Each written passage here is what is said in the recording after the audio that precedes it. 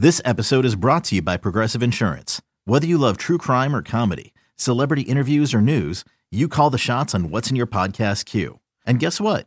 Now you can call them on your auto insurance too with the Name Your Price tool from Progressive. It works just the way it sounds. You tell Progressive how much you want to pay for car insurance, and they'll show you coverage options that fit your budget. Get your quote today at Progressive.com to join the over 28 million drivers who trust Progressive. Progressive Casualty Insurance Company and Affiliates. Price and coverage match limited by state law.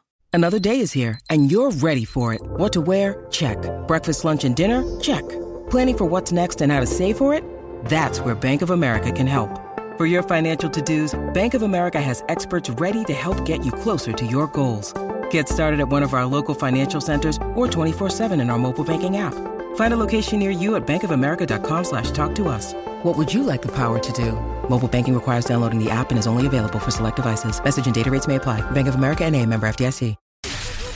You're listening to the podcast for all of the news, notes, and breakdowns for your Ohio State Buckeyes. This is Sons of the Shoe with Nick Wilson and Spencer German. Sons of the Shoe is back. Nick Wilson, Spencer German. It is our midweek edition, and not only today do we have to get in the Michigan panic meter, not only have to get 4th and long, we will preview the Rutgers game as I go full Christopher Walken, and we get started with what we promised at the end of yesterday's show, or this weekend show, Time is a Flat Circle, and that is the idea that Marvin Harrison Jr. should be a Heisman frontrunner. And at least right now, Spencer, from the gambling side of things, he is not one of the 4 favorites to be the Heisman hopeful. As a matter of fact, he's actually quite a long shot at this moment. Yeah, I'm not surprised by that. By the way, I think we need to just have it be a running bit on this show that I see how many different rooms I end up recording from, because this is now we've done what? This is episode 4, I think, that we're doing, and I've been in a different room, I think, every single time. So gotta love it. I actually like the idea of just having you record out on the street here in Cleveland to see how many potential illegal things. Like we've been in the Halley building here. We get a nice view of somebody peeing on the wall occasionally.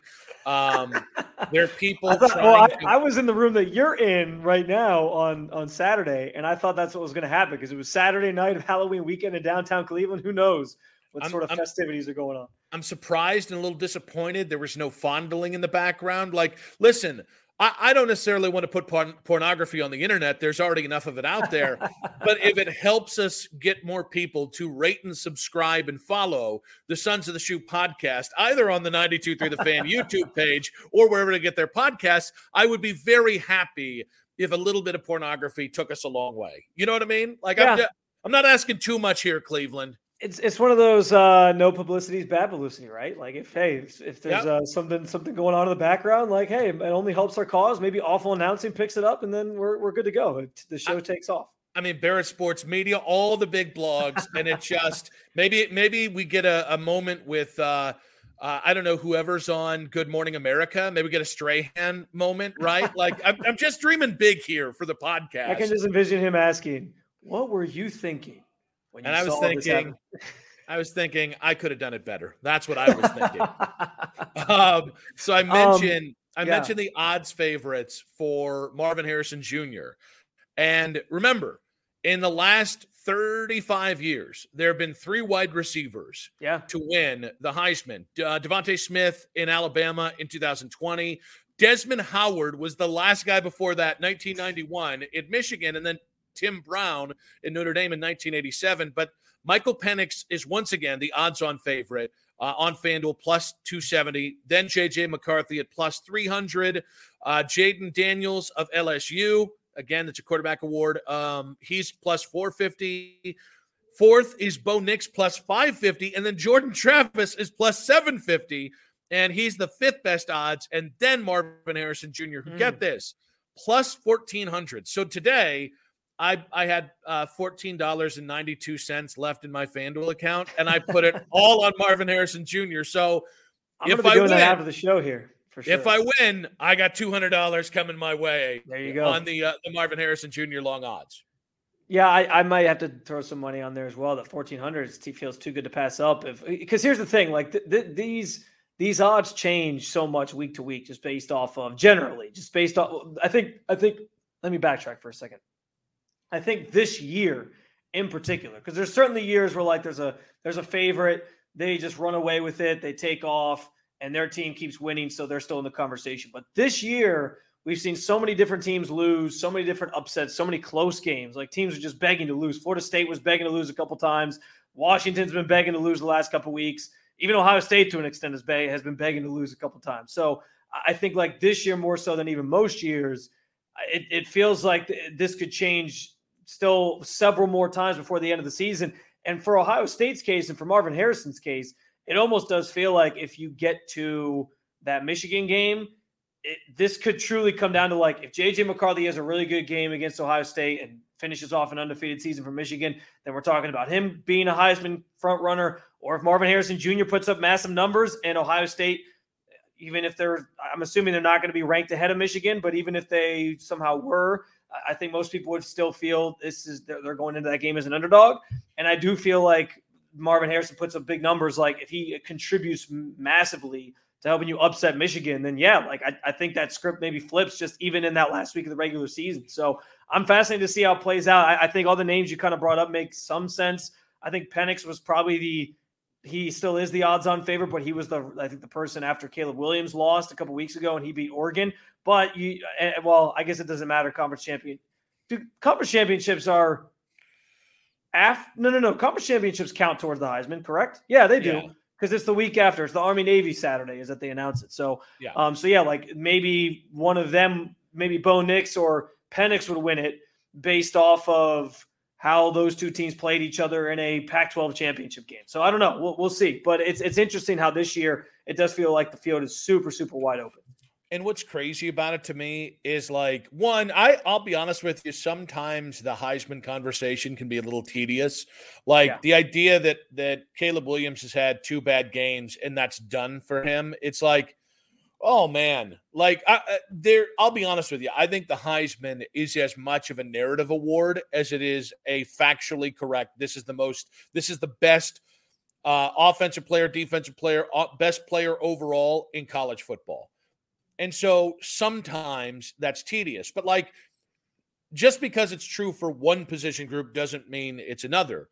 Like if there was another wide receiver having the year that Marvin Harrison Jr. is having, where it's apparent he's the most important player on his offense by a wide margin, that if there was another Devontae Smith in this year, the wide receiver votes would cancel each other out.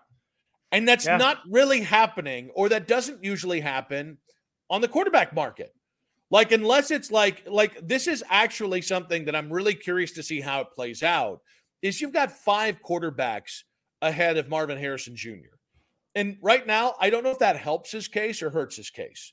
Because on one hand, I could think, well, maybe the Pac-12 votes will, Bo Nix and Penix, if they're really, really close at the end of the year, maybe some of those votes will cancel out.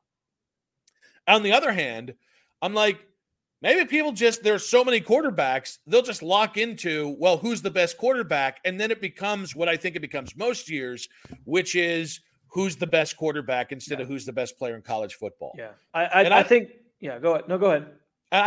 And you know what? I will save that thought because I want to explore more the idea of it as a quarterback solely entity, but I talked a lot there. It's your turn. No. I mean, the thing is, so I kind of crunched the numbers on where he's at in terms of Devontae Smith the year he won. And so for the regular season, plus the conference championship game, Devontae Smith finished in 2020 with 98 receptions and just over 1,500 yards. Right now, Marvin Harrison is at 48 receptions and he has 889 yards. So, and then touchdowns, he actually – This is kind of wild because you mentioned Desmond Howard, obviously. And when you go down the list of like receivers who have won, it's like going into a time capsule and realizing how things have changed, because back in 1991, Desmond Howard won the Heisman. He had 61 receptions and 950 yards. Like, that seems like nothing for some of these top tier receivers.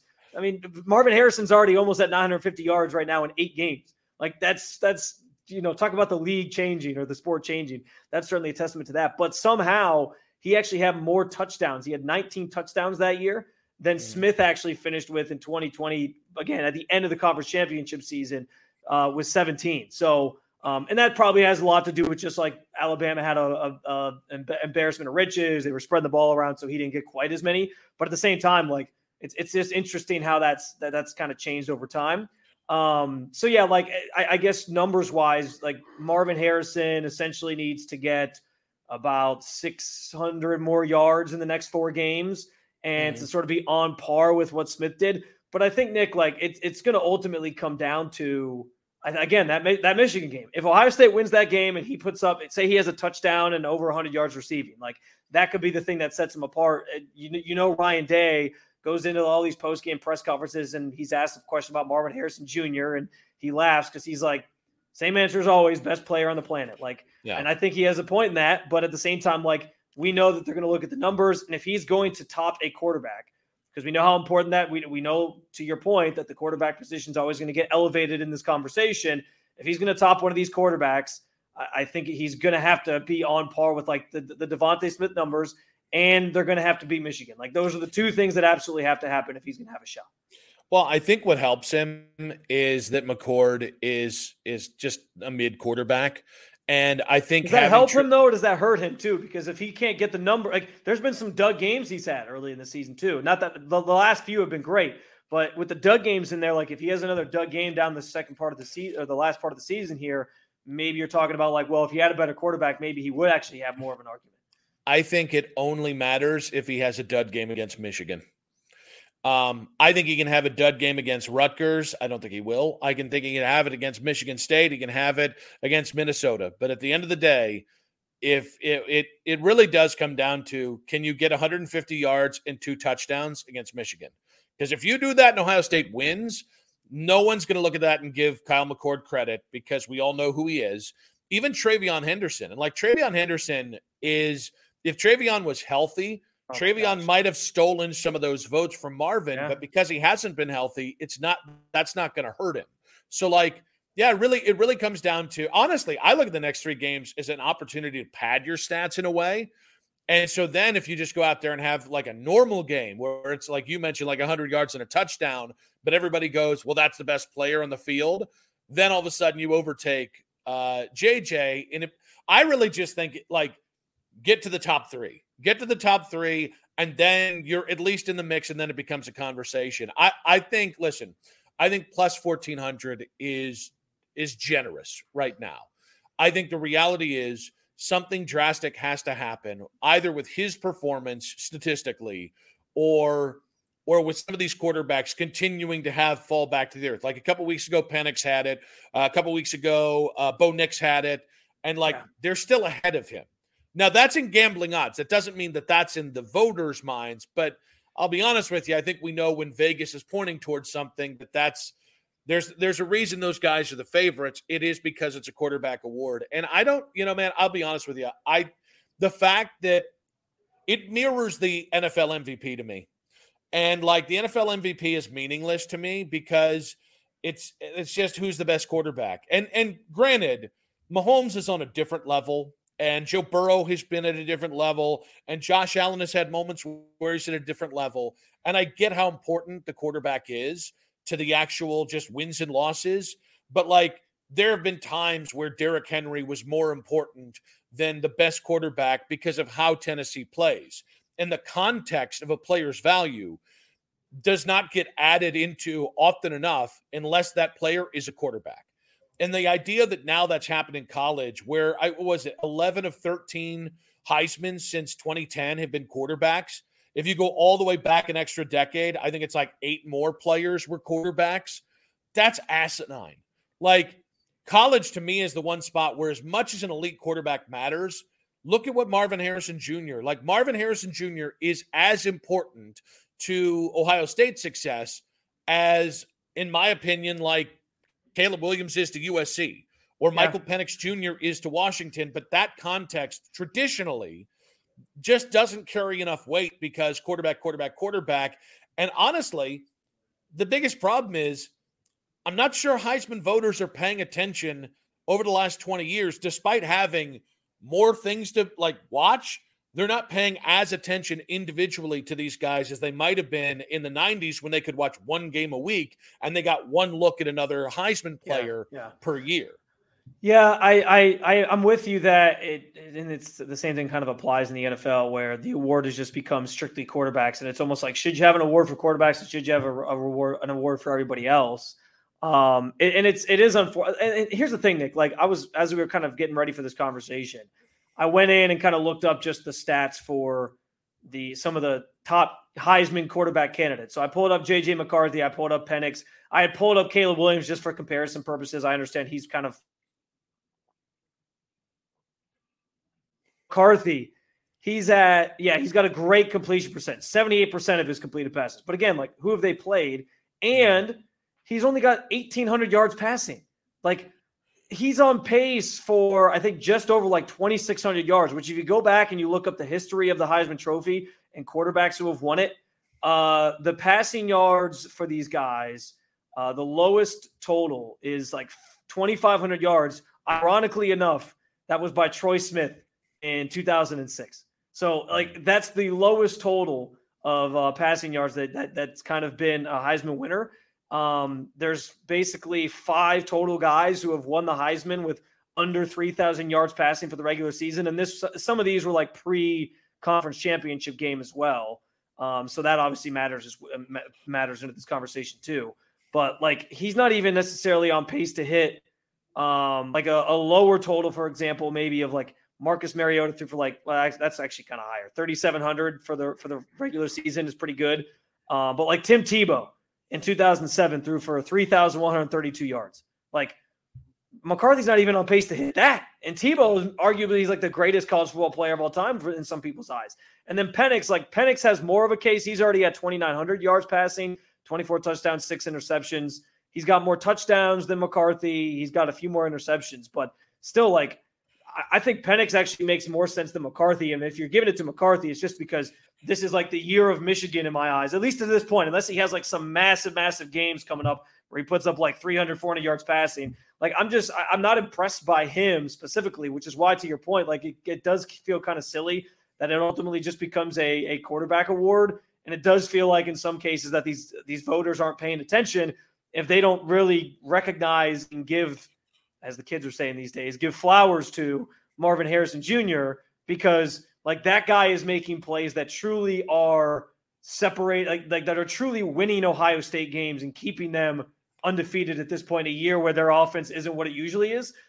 J.J. McCarthy is going out against Colorado State and Northwestern and putting up solid numbers, but not incredible Heisman worthy numbers in my eyes. And again, that's why I think for him, it also comes down to Ohio State, same way it comes down to what Marvin Harrison does against Michigan. But it's just crazy to me that it's just become so quarterback centric that we kind of ignore some of the context around it. And we maybe aren't giving the credence to Marvin Harrison Jr. And I say that understanding that this is an Ohio State podcast. And of course we're going to talk about the Ohio State player, but it's just, it seems kind of silly to me in a year like this, where I think just across the board, the Heisman candidates aren't putting up the greatest numbers. And there's some questions to be had about some of these teams. It feels like the perfect year for Marvin Harrison to be in that conversation. The fact that he's only 6th in the odds right now, or 7th, is kind of weird to me. I think this is where listen. I think for Marvin to have a real chance to win, because I think there's 2 separate conversations. I think what does Marvin have to do to become one of the 3 or 4 finalists, which I think is different than what does Marvin have to do to be one of the 3 finalists heading into the Michigan game. And that's where I think you have a chance to win it. And I'm not just talking about gambling odds. I'm talking about in the minds, and this is something that we can't really canvass or poll.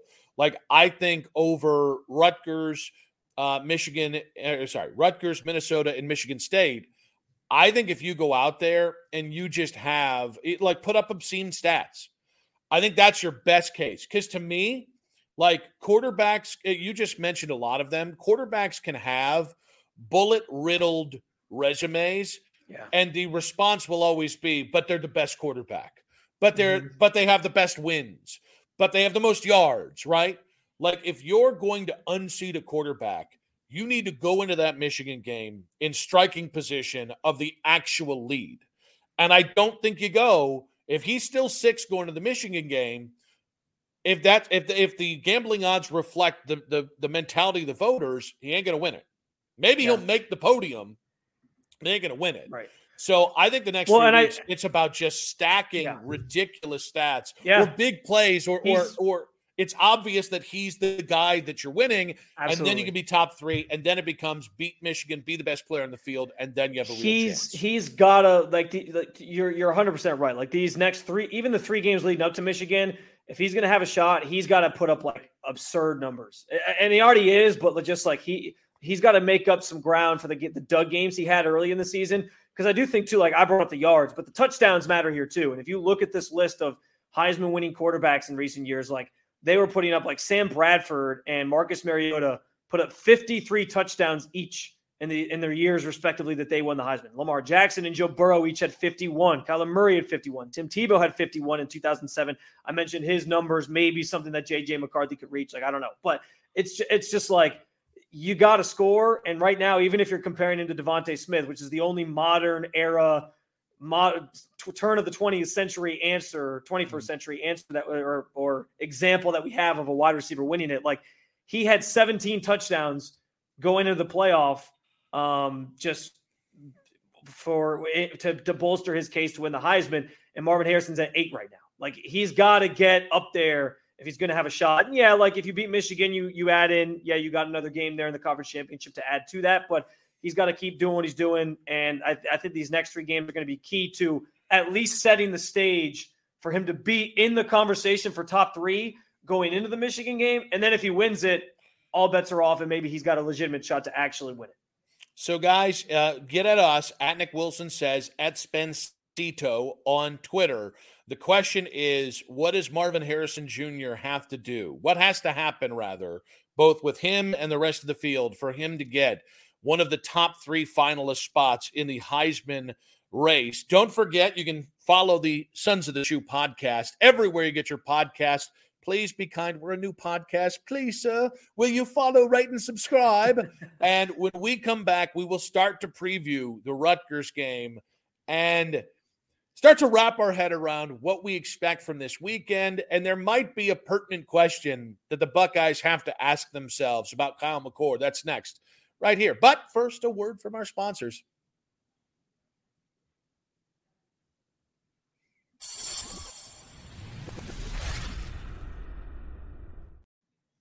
Welcome back, guys. Nick Wilson, Spencer German, Sons of the Shoe, and whatnot. We must preview the Rutgers game. It is this weekend. And, it's funny. Ohio State is an 18.5-point favorite. And I think this is another one of those games where I expect ultimately Ohio State to win the game. But sort of like Rutgers did with Michigan way earlier in the season, they've got some potent weapons. So it wouldn't surprise me if Ohio State didn't fully cover. If it was a 16-point win or a 2-touchdown win instead of an 18.5-point win, because this is kind of the quintessential Rutgers program under Greg Schiano to me, which is they're just a good Big Ten program. They're not great, right? They're not a complete offense. They're really just run the crap out of the ball and They do make mistakes. They make probably too many mistakes for that kind of philosophy, but they got a really good defense against pressure. Honestly, it felt like Wisconsin was supposed to be the last real test before Michigan. I think Rutgers has the thing that if you turn the ball over, if we have a Honda McCord blowing another tire, this could be a much more competitive game than I think we're expecting. Yeah, I mean, especially because they like to run the football, like you mentioned. This could be the type of thing where if you let them stick around and they start to kind of believe, we can maybe win this thing. You don't want them to just kind of be able to milk the clock and run it on you and give you less possessions. Because I think that's been the one thing for Ohio State is they have continually, the defense has been so good that even though the offense sputters or Kyle McCord throws a touchdown in the end zone, they know they're going to get more shots at it because the defense is going to keep getting stops. And again, you got that time of possession is obviously key in a game like this, but sort of like Ohio State, who tries to sort of deploy a number of different running backs when they're all healthy, at least. Rutgers is doing the same sort of thing with Kyle Monagai. I believe I said that right? Am I correct on that? Monungai. Yeah. These names, man. But Gavin Wimsatt, obviously, and then Jashawn Benjamin are the three that kind of get the heavier of the workloads, and they've all scored touchdowns this year.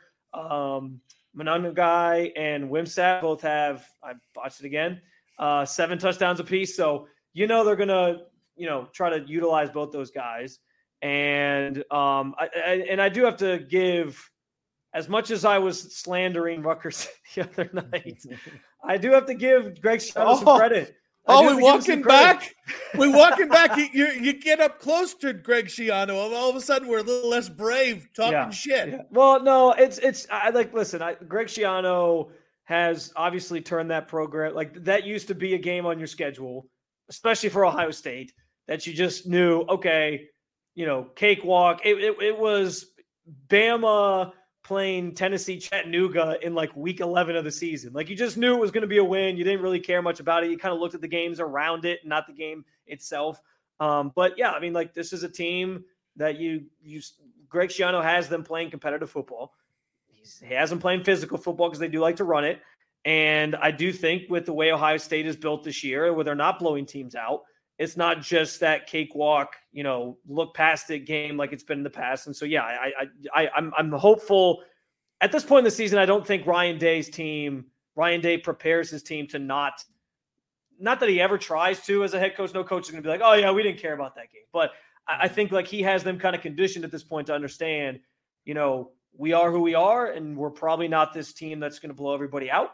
So it's the whole line of we're tough, we're mentally tough, all these different things. Like, I think they've kind of been conditioned through just how the season has gone to understand that that's not who they are right now. And so they are going to have to sort of they can't go into any game just thinking it's going to be a cakewalk and they can take anybody lightly, because every single one of these feels like it's going to be a fight for them. Well, and ironically, this is another great matchup to prove your toughness. Rutgers understands that Ohio State has pretty much outlasted everybody, but I think no matter what Ryan Day wants to say, that, they haven't necessarily outslugged people as much as they've just out-talented and outlasted people Ohio State have. And I think if you're Rutgers, you've got an interesting recipe. And it's funny because, again, I think Ohio State's going to win, and I think it's going to be relatively comfortable. But I think what's interesting to me about, you mentioned Monungai, who I think is he is one of the more underrated running backs in the Big Ten. I just think he's that right mix of physical and explosive. And then you pair it with Wimsatt, who I think is, again, a really underrated player.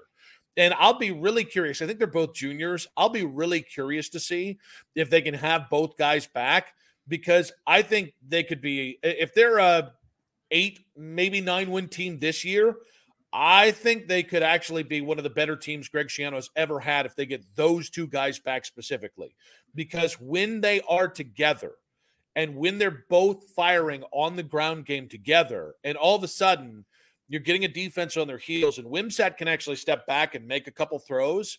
He's not the most consistent passer, but man, let me tell you, he made a couple throws against Michigan early in that game, and actually, not come to think of it, I believe late in the game as well, or like in the second half, that I didn't know the kid could make.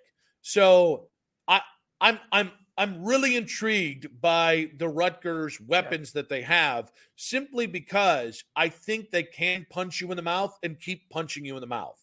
And Michigan, I think, is a better equipped team to out-punch Rutgers than you are, right? Like, you're just going to have to do what you've done with everybody, which is, no, we're just more talented, and we're going to have to give way to Travion Henderson and Marvin Harrison Jr. and hope the Honda Accord doesn't make a lot of mistakes.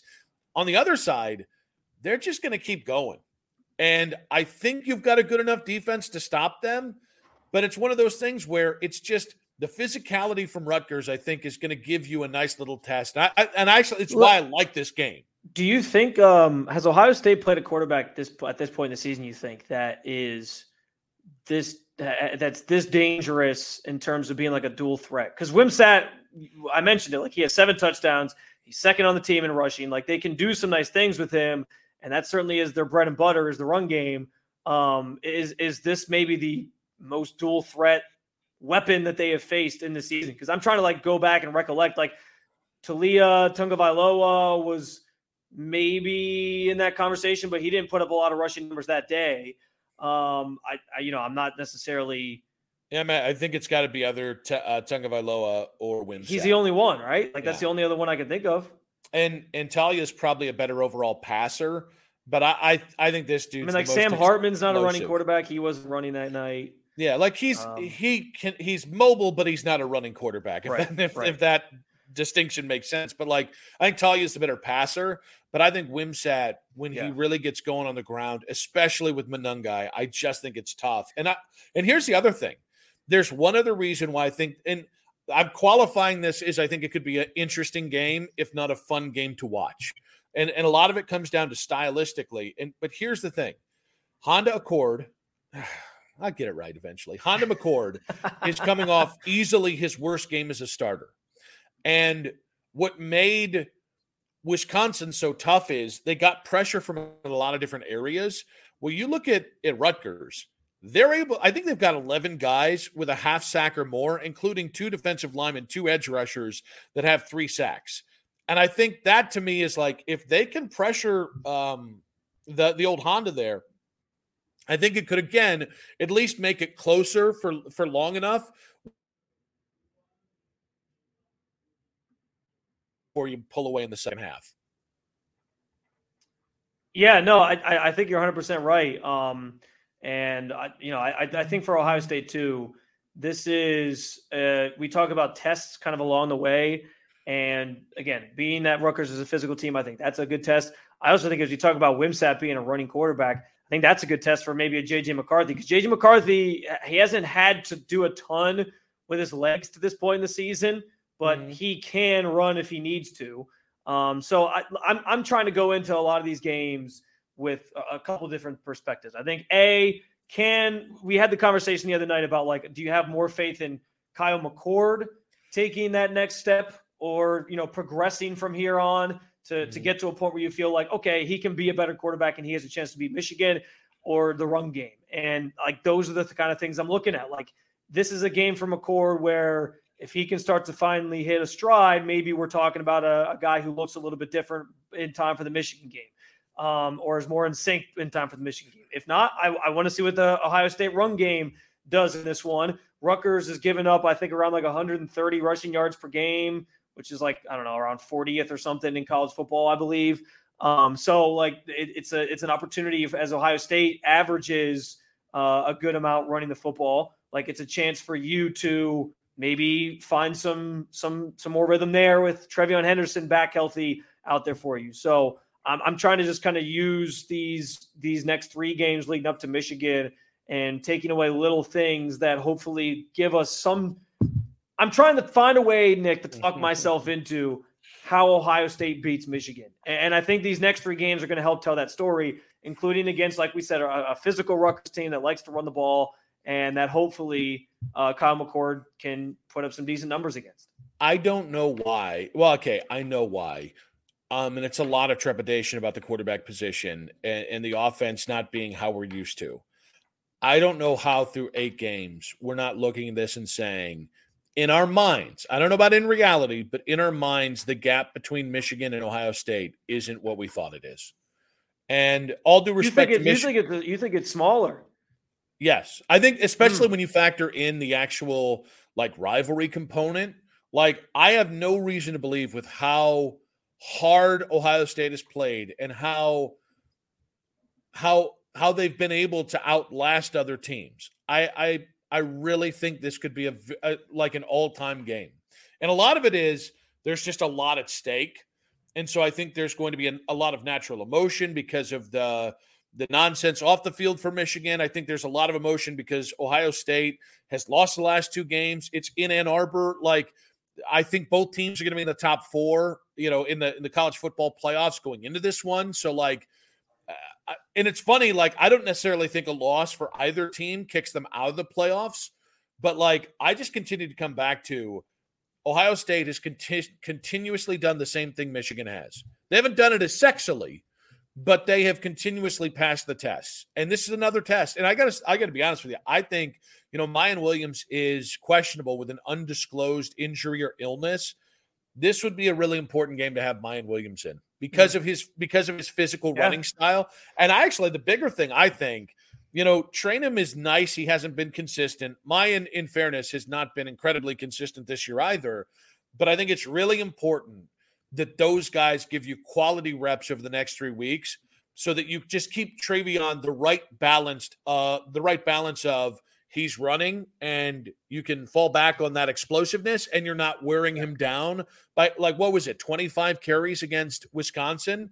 Yeah. I don't care that Travion hasn't played the last couple of weeks. I don't want to see that have to be repeated for you to have a chance to pull away and win over the next 3 weeks heading into Michigan. Yeah, no, I think that's well said. And frankly, again, as we're using these next couple games as a barometer for them and trying to figure out what their identity is, especially offensively, the run game got going against Wisconsin. You want to see that continue. Ohio State, I think, is like 80th in rushing yards per game. It's something that it's kind of been a work in progress, and a lot of that has to do with guys just being in and out of the lineup. So getting those guys back healthy over these next couple of weeks is also key. But that's why I think this game is kind of you call it a test, and I think in some ways it's a test to just kind of show what they're going to do well as the season kind of rounds out here and you get into more, the competitions that really matter, the conference championship games, the Michigan game, eventually maybe a college football playoff appearance. So, to have all those guys there, to get that run game going, it's that next step in that process because we saw it work against Wisconsin. We saw TreVeyon Henderson, a healthy TreVeyon Henderson and what he can do. I need to see more of that. And on the flip side, like if Kyle McCord can maybe get going this game, that'd be nice. But, I think this is going to be a very physical game all around. And you got to hope Ohio State's – that's maybe the one concern I have is, like, with how good Rutgers is at running the football, they're not a very good passing team. Like, the secondary, they can't take the day off, but I'm not as worried about getting beat, like, over the top in this game from Ohio State. But I do think, like, we're going to learn a lot about their run defense in this game and, like, how they're going to protect against some of those things and what they're able to do. And that was obviously a problem last year. They kept getting gouged in certain games. So – I think they've been tested a little bit in that area this year, but we'll see how it sort of shakes out. They are one of the better teams in terms of stopping the run. But this Rutgers team, with that being their primary focus, I think you're right in that it's another test along the way for this defensive group that's kind of carried the team to this point anyway. It'll also be interesting to see if Emeka Egbuka can come back in this game because if you told me he'd be up for this game and you've got Egbuka, Henderson, and I started wanting to call him Maserati Marv and Marvin Harrison Jr. I think you have at some point you're just too talented for Rutgers to play. Do we like Maserati Marv, by the way? I know that was like Gus Johnson started. Some people are like indifferent about it. I kind of like Marvelous Marv better. I'm ambivalent. My thing is, like, people are right that Maserati's the worst thing you would be. Like, because Maseratis are a temperamental car. Like, Mercedes Marv might be, but even then, like, Aston Martin Marv would probably be the best you could be. Or, like, Bugatti Marv is probably the best. But then again, we lose the power of alliteration. You lose the alliteration, yeah. Which is all that matters. So, at this point, I think people just got annoyed that Gus kept saying it, which is funny because, like, that's Gus. Like, Gus is the king of repeating the bit and almost driving the bit into the ground. And I say that with the utmost respect because it's why you love Marv. Or why you love Gus. And I got Marv in my head here. Now, real quick, you had something you wanted to share, your Halloween-laden list here for college football. Yes, it is Halloween, so I thought this was fitting. I have your top 5 college football-themed Halloween costumes. So ready for it. My honorable mention actually is the Ohio State-related one. If you just wanted to go as Ryan Day and you can just walk around screaming stuff about Lou Holtz the entire night. I like that. Who knows who Lou Holtz is right now? Like, just stuff like that. I think that'd be funny. So that's honorable mention. But then you can show no emotion the rest of the time. And your voice has to crack when you yell too. Yeah. That's key. That's key. A little irony there, I can pull that one off then. Shots fired. At myself. All right, number 5. I think this is just a classic you can always go to. Also kind of Ohio State related. But Urban Meyer at the bar. Oh, yeah. Now, do you get the blow-up doll? You got to have this could be a couple's costume. Yeah, this could be a couple's costume. You can either have the blow-up doll or you could have your wife be the lovely lady in front, but the Urban Meyer is a go-to, I think. It's endlessly funny. What I like about the Urban Meyer real quick is because you can do the different versions of Urban Meyer. The like youthful Urban Meyer who still had life in his eyes. You could do the sitting on the golf cart eating pizza Urban Meyer. Yeah. You can do the like crouched on the sidelines because a headache came back Urban Meyer, and then you can do Irby 2 digits, as I like to call him, with the old with a beautiful young lady. Irby 2 digits. That's good. That's good. I like that. Number 4 on this list is the sad Pac-12 fan. So basically, you just get a collection of Stanford, Cal, Oregon State, and Washington State gear, and you put it on, and you just walk around very sad the entire night because those are the only teams that'll be left in the Pac-12 after this season. I like that too. Or you could literally just do Oregon State, Washington State, like almost split persona, and then it'll be like, I'm the Pac-2, right? I like that. Yes, I like that too. Number 3 on the list is. This one kind of takes it's a bit. You have to really lean into it here. But the Brian Ferentz. So the goal with this is, and this would be like a good kid. This actually would be a good kid's costume because what you do is you basically have a checklist. Like you hang something over your neck that's like a checklist. So you walk around with a sheet of paper like a clipboard, like you're an offensive coordinator, and you mark. You have little boxes, 10 boxes, and you just check 10 houses. You only go to 10 houses, and when you get to the 10th house, you say, "All right, I think that's enough."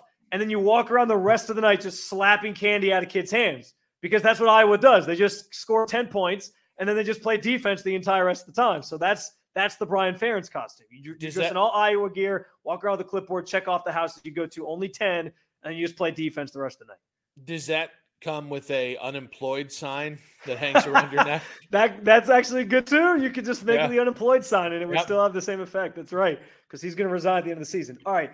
Number 2, this one probably I wasn't partaking in a lot of Halloween festivities this weekend, but I'm guessing this is probably a go-to for people. The Deion Sanders, pretty easy. You just get yourself a Colorado hat, you get the sunglasses, you get the chain, a hoodie, and you walk around and you say you're Deion Sanders. Pretty simple and you got to say bull junk a lot. And what's his other line? You know where to find me or whatever the hell. And I took that personal. Yeah, that's what you got to say. You gave me a Nestle's Crunch bar, and I took that personally. Who eats Nestle Crunch anymore? I took that personal. Dude, I'm a fat ass. I'll eat any of it, but I won't like it as much. All right, and number 1, this one, a very fitting costume, very timely costume for this point in the college football season, but the Michigan sign stealer. You basically throw on your robber attire like you're a convict in jail with, I guess you could do the orange jumpsuit if you want, but I think the black and the white stripes looks better. You throw a Michigan hat on, you walk around with a bag on your back that has big sign or bigger plays drawn on them with X's and O's, and you're stealing the signs. Boom. There you go. If you're looking for a last-minute costume, I hope we got you. Binoculars, anybody? Yeah, that too. Or you could have your cell phone out and you could just be randomly recording stuff. Yep. So I can't believe you didn't have Lou Holtz. Because I got to say, maybe it's because I've seen Lou Holtz in person, and I saw him, I think it was 2017, on Radio Row. And I couldn't pull it off because I'm a large human being. And I just can't make myself that small. But for a really attractive woman who wanted like a non-sexy Halloween costume. Or you could be sexy Lou Holtz if you really wanted to. No, that's not a thing. Don't do that. Don't confuse young men like that. You don't understand how Halloween works. Everything is sexy on Halloween. There's sexy Nick Wilson. There's everything. Okay, but here's the thing. We don't need to invent another subcategory on Pornhub with sexy Lou Holtz. All right? Young men are going to start being attracted to really strong speech impediments and the smell of Crown Royal peach. Good God. Now, you mean wait, really it would be sexy Lou Holtz. It'd be Lou Holtz. Now, with all this being said, the only way you're really Lou Holtz, sexy or not, you got to have the Crown Royal bag with you while you shuffle and walk around. Because I saw that he was like 80, 84 at the time. And he was being ushered around. He had the greatest smile on his face. The Crown Royal probably had something to do with that. And then he was just shuffling from one spot of Radio Row to another. And then, but he just carried the bag the whole time, like a child or like an urn. And it was one of the, honestly, it was like one of those things where I'm like, that man is in his element. This is what he was born to do. Like, spiel things on the internet and spiel things on the radio and drink Crown. And God bless Lou Holtz, other than when he pisses Ryan Day off. It's a great life, I guess, for that point in time, for when you're a retired man, just jumping on the Pat McAfee show, talking about Ohio State's not tough enough, and drinking your Crown Royale. And then the irony is you took it personally when Ryan Day took it personally. So you kind of look not tough, Lou Holtz. And he took a lot of things. When he was on ESPN, he took a lot of things personally. By the way, to be 86, you kind of got to be tough. Like, no pussies last to 86. Okay, that's all I'm going to say. But then he acted very sensitively. Now, we do have one segment to go on today's Sons of the Shoe podcast. Always remember, we are going to have the special college football selection rankings, the post coming up as well. And, Nick, it's going to be live. We're going to do these shows live on the 92 Through the Fan YouTube channel. We will still post the podcast audio, but it's worth noting that you can find us live after the college football rankings come out with a live version of the reaction show on the 92 Through the Fan YouTube page. So be sure to check with that in mind, we will be right back. But first, a message from our sponsors.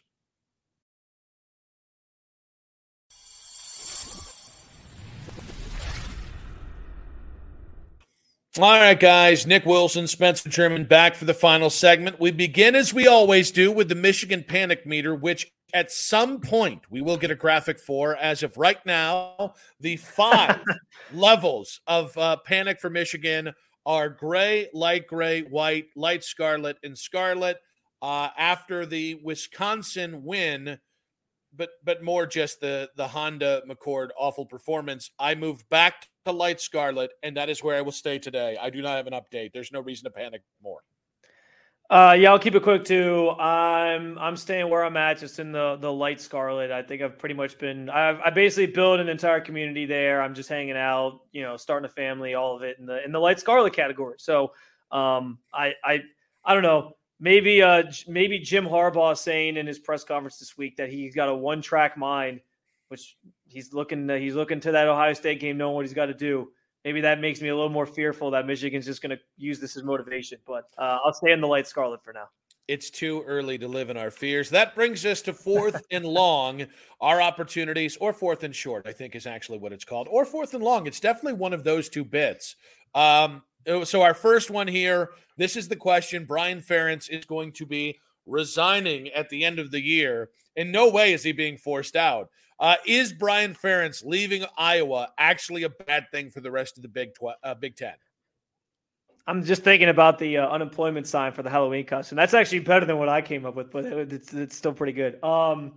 Yeah, I think, I don't know. Like, is Iowa ever going to get these recruits that are going to make their offense like this explosive thing? Like, this is just kind of even pre-Brian Ferentz, like this has just always been Iowa's way. They don't put up a ton of points on you. They play with really good defense. Their top exports in the state are corn and tight ends, and that's just kind of what they do. So I don't know. Like, is it maybe a little bit of concerning because you're like, well, maybe they get somebody in there who will actually do better offensively and put up more of a fight? Then yeah, I guess so. But when in terms of like the Ohio State angle, which is what we're supposed to do on this show, is take the Ohio State angle on things. Like, am I fearful that when Ohio State has a competent quarterback under center and the talent that they're constantly bringing in, that they're going to lose to Iowa or struggle against Iowa? No, not really. I think they're going to bring in a better offensive coordinator. And there were times, like this is the first time Kirk Ferentz has actually had any level of heat. And by the way, he's He hasn't had a losing season since 2012. How hard do you think that was, by the way, for him to basically fire his own son? Oh, I don't think it was that hard. No, no. And I've That's heard going to be awkward. That's going to be awkward, though, at family gatherings. Brian Ferentz knows how. And here's the crappy thing. Brian Ferentz, if he never goes back to Iowa, is probably in the line to be a Power 5 head coach right now, or like an NFL offensive coordinator, because he was actually the O-line coach for a long time. He was a assistant O-line coach and then an O-line coach for New England for a couple of years. And like, he kind of just needed to wait for the right thing. Instead, he went home with dad, and it has hurt his career. He might actually never get like a decent job again, or he might have to do the Lane Kiffin, start at the bottom. He should go coach at like one of the like Army or Navy or Air Force, like, and just do the wing T. That's basically what he the triple option stuff. Don't ruin any one of those institutions. Moving to the second one here, Minnesota is currently the leader in the West. Would Ohio State, Minnesota, would a Big Ten title matchup between those two be compelling in any way? No, I don't think so. I think maybe like the draw of PJ Fleck, because he's kind of like PJ Fleck is like the most exciting thing people probably know about Minnesota, and they'll row the boat and all this different stuff. And I do think for his case, like if Minnesota gets to the conference championship, like that's a good thing for him and a kind of a step in the right direction for that program. So that'd be cool, but I don't know that I'm like intrigued by an Ohio State, Minnesota. I'm not intrigued even by whether it's Ohio State, Michigan, and Minnesota. I don't think either of those really draw. I think Ohio State, Iowa could be interesting simply because that defense is really friggin' good. I still think Ohio State would win. Here's why I do think it might be compelling. PJ Fleck's a bit of a knob, and PJ Fleck can be a knob in the public, and he's kind of endearing, and I kind of think it would be compelling simply because he's an a-hole and has that ability to be one. And to generate interest because of his personality. It's one of those hate watch type things. Like, oh, I want to see him lose, but also, if he wins, those same people will be like, oh, good for PJ Fleck. Ohio State would blow them out beyond like reason. Well, we might have a Minnesota preview here in a couple weeks, but a conference championship preview in a couple weeks. But the lead up to the game, I think, would be interesting. Third. And this was, Jim Harbaugh finally answered coming off the bye questions about whether this scandal has hurt his contract extension. He said, I don't believe that's accurate. I'm just curious because this thing continues to get bigger and bigger and bigger. I think it's going to die down at some point.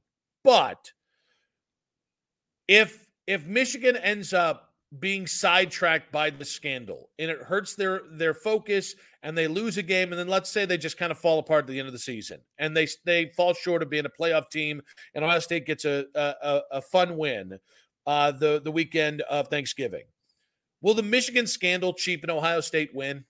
There will be people who try to argue that. Like, there'll be people who say, oh, well, if they didn't have this, you're going to try to do that?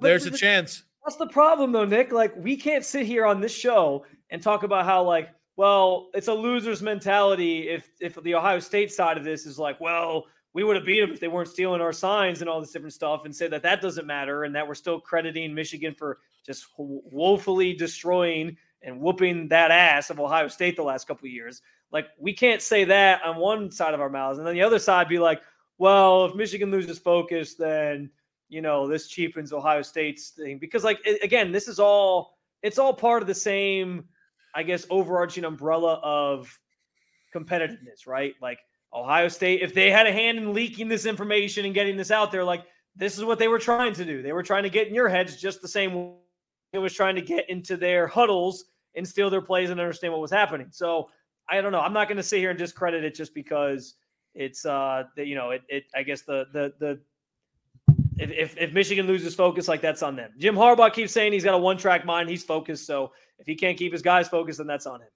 Be really honest, because I want that ass. And I don't want any excuses if Ohio State goes up to Michigan and beats Ann Arbor. I don't want any excuses. I don't like. So you're annoyed that this whole thing came out in the first place. You're just like, yes, I'm annoyed because in the end, I think it's going to be compared to what people want, I think it's going to be a slap in the wrist.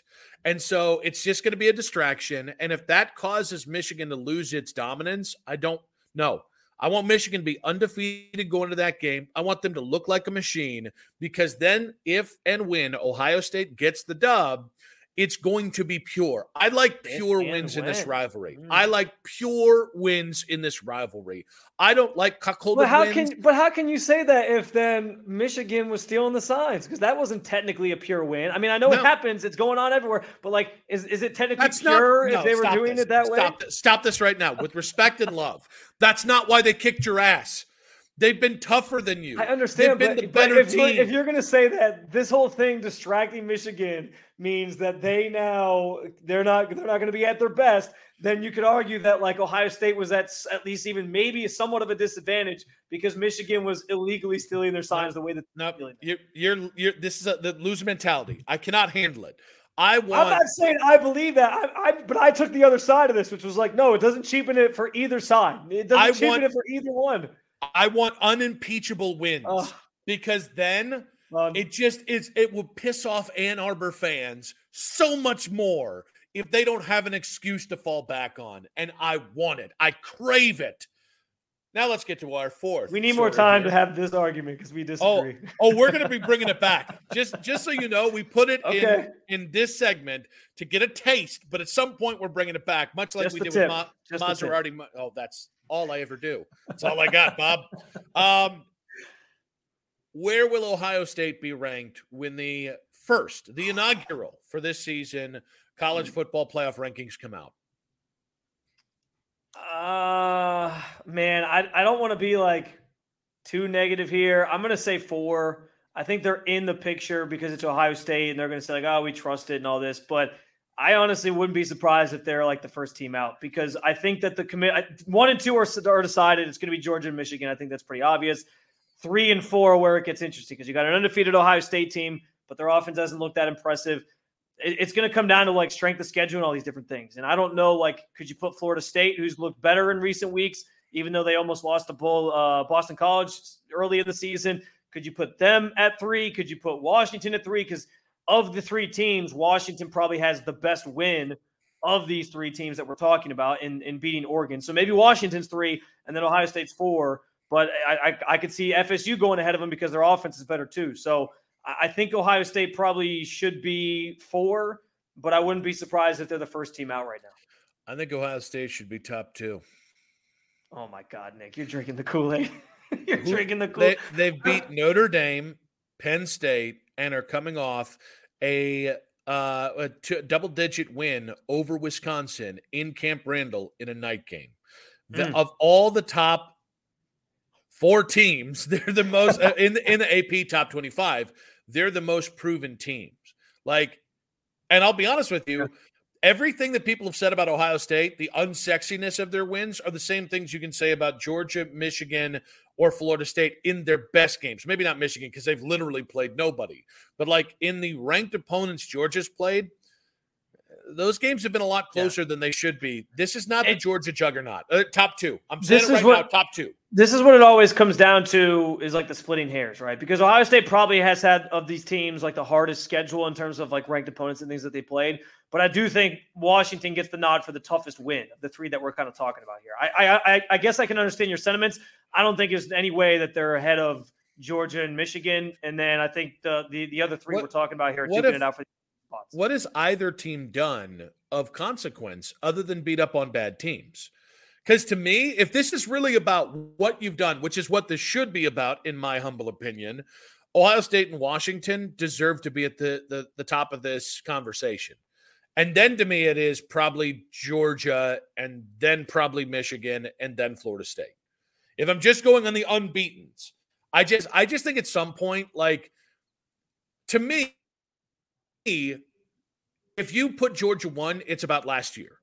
And you shouldn't be doing that when it's Georgia versus Ohio State. They did that for Bama for years and years. Which, by the way,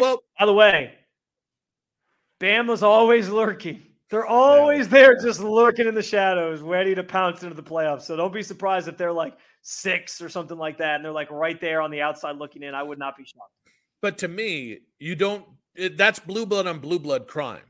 if this was Georgia versus Air Force, well, yeah. All right, one of these teams has been consistently in the national picture, and the other hasn't. Hey, Air Force is undefeated, though. Don't sleep on them. All right, they number 3 then? They had Ohio State there? Yes. All right, guys. That is today's Sons of the Shoe podcast episode. I know I said podcast there. Be on the lookout for the very special college football playoff selection rankings and the reaction that we're going to have live every Tuesday night on the 92.3 The Fan YouTube channel.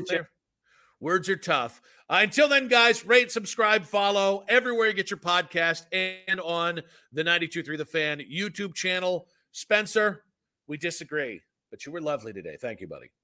Always a pleasure, Nick. Be good.